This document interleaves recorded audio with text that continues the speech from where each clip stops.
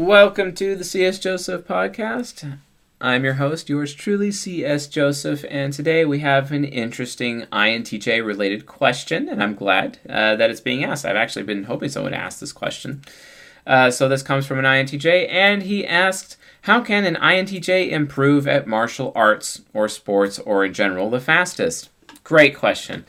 Really, the answer comes down to practice. It's extroverted sensing inferior, and extroverted sensing inferior can be extroverted sensing aspirational. And out of all of the 16 types in terms of achievement, no one can outperform the INTJ or an INFJ. And based on that, it's really just practice itself is what drives the performance, even if you are at the risk of failure. So if you are failing or afraid of failing and you don't want to practice because you're afraid of failing during practice, you're basically a pussy and you need to kind of grow up, okay?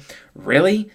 I don't want to practice because I'm going to fail. Look, practice is so that you can fail, so that you can reduce your failure through practice. I mean, that's the whole point of it. But for some reason, I often see INTJs making that really dumb decision and that huge mistake. So that's a huge problem. But the other thing is, too, is that while INJs often like to practice alone, they can even get better at improving their particular skill of choice, and in this case it's martial arts, by practicing with others so that their extroverted sensing can observe other people and see what mistakes other people are making so that they themselves can avoid making the mistake themselves. And it's all about putting in an absolute high effort. So, introverted sensing demon sometimes, and INTJs, they love to cut corners, they love to take shortcuts, they always end up really not putting in the highest level of effort that they can be. So rule number one is that when you're practicing, you need to practice even if you fail, and you need to actually seek failure out when you practice. Rule number two is have other people that you're practicing with so you can see where they're failing so you can avoid their mistakes. And then finally, rule number three, which I think should be pretty obvious, is that always put in the highest amount of effort into your practice. The same amount of effort that you put in your practice would be the same amount of effort that you would put into the performance. You have to do that. If you're not going to do that, your SI demon will eat you alive and your performance will be extremely poor and you won't get anywhere. This is especially true when it comes to martial arts. And rule number two should actually be pretty self-evident, because when you're with martial arts, you have everybody in the mirror, and you can see what everyone is doing in the mirror. It's like you're learning dancing. It's no different, etc., except it's just fighting, right? And you have the opportunity to observe what everybody else is doing.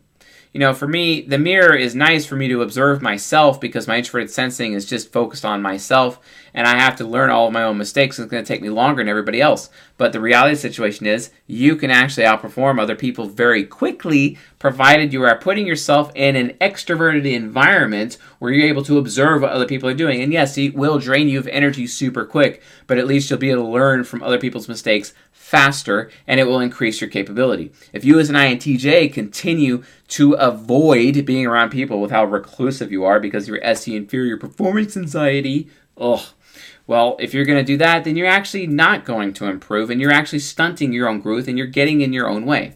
You need to learn how to embrace people. Just because you don't understand people doesn't mean you don't have the responsibility of embracing them, because you really need to be around people in order to improve your own self and your own skills.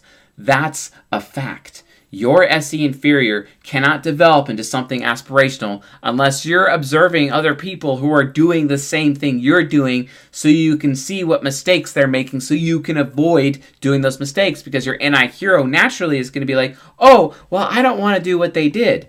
Well, you'll never actually have that available if you're practicing alone. So you need to grow up and get out there with other people, INTJs. Get around other people. It's really the only way, okay? It's the only way that you'll be able to have any form of success in your life, like with your skills. And INTJs are supposed to be the master of any skill. The problem is if they don't practice that skill, they will lose that skill. But they can get mastery faster than everyone else. But if they want to have the fastest mastery, they have to be around observing other people practicing the same skill at the same time so they can learn from other people's mistakes. Because INTJs don't learn from their mistakes as much or as often. Also, it would really help if INTJs would take their phone when they're going to, the gym and just observe people.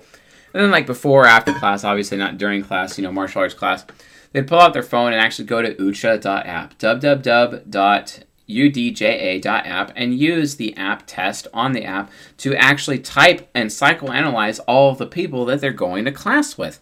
And then as a result of that, then they save that in their journal of all the people that they go to class with, what they think that their types actually are, saved in the journal. And it only costs $1 a month for that journal access to save all those people. Then they can even organize all those entries that they have in their journal by compatibility, social compatibility, emotional compatibility, sexual compatibility, etc. That's pretty awesome. We're adding a lot more features that would actually help that INTJ understand what types of the people that he's dealing with at the martial arts dojo or gym. Why? Because then he's going to end up wanting to pay the most attention to the Crusader types who are making tons of mistakes, because the people who fail the most are the people he's going to be learning from the most, and knowing what type they are could be really super useful in a gym situation.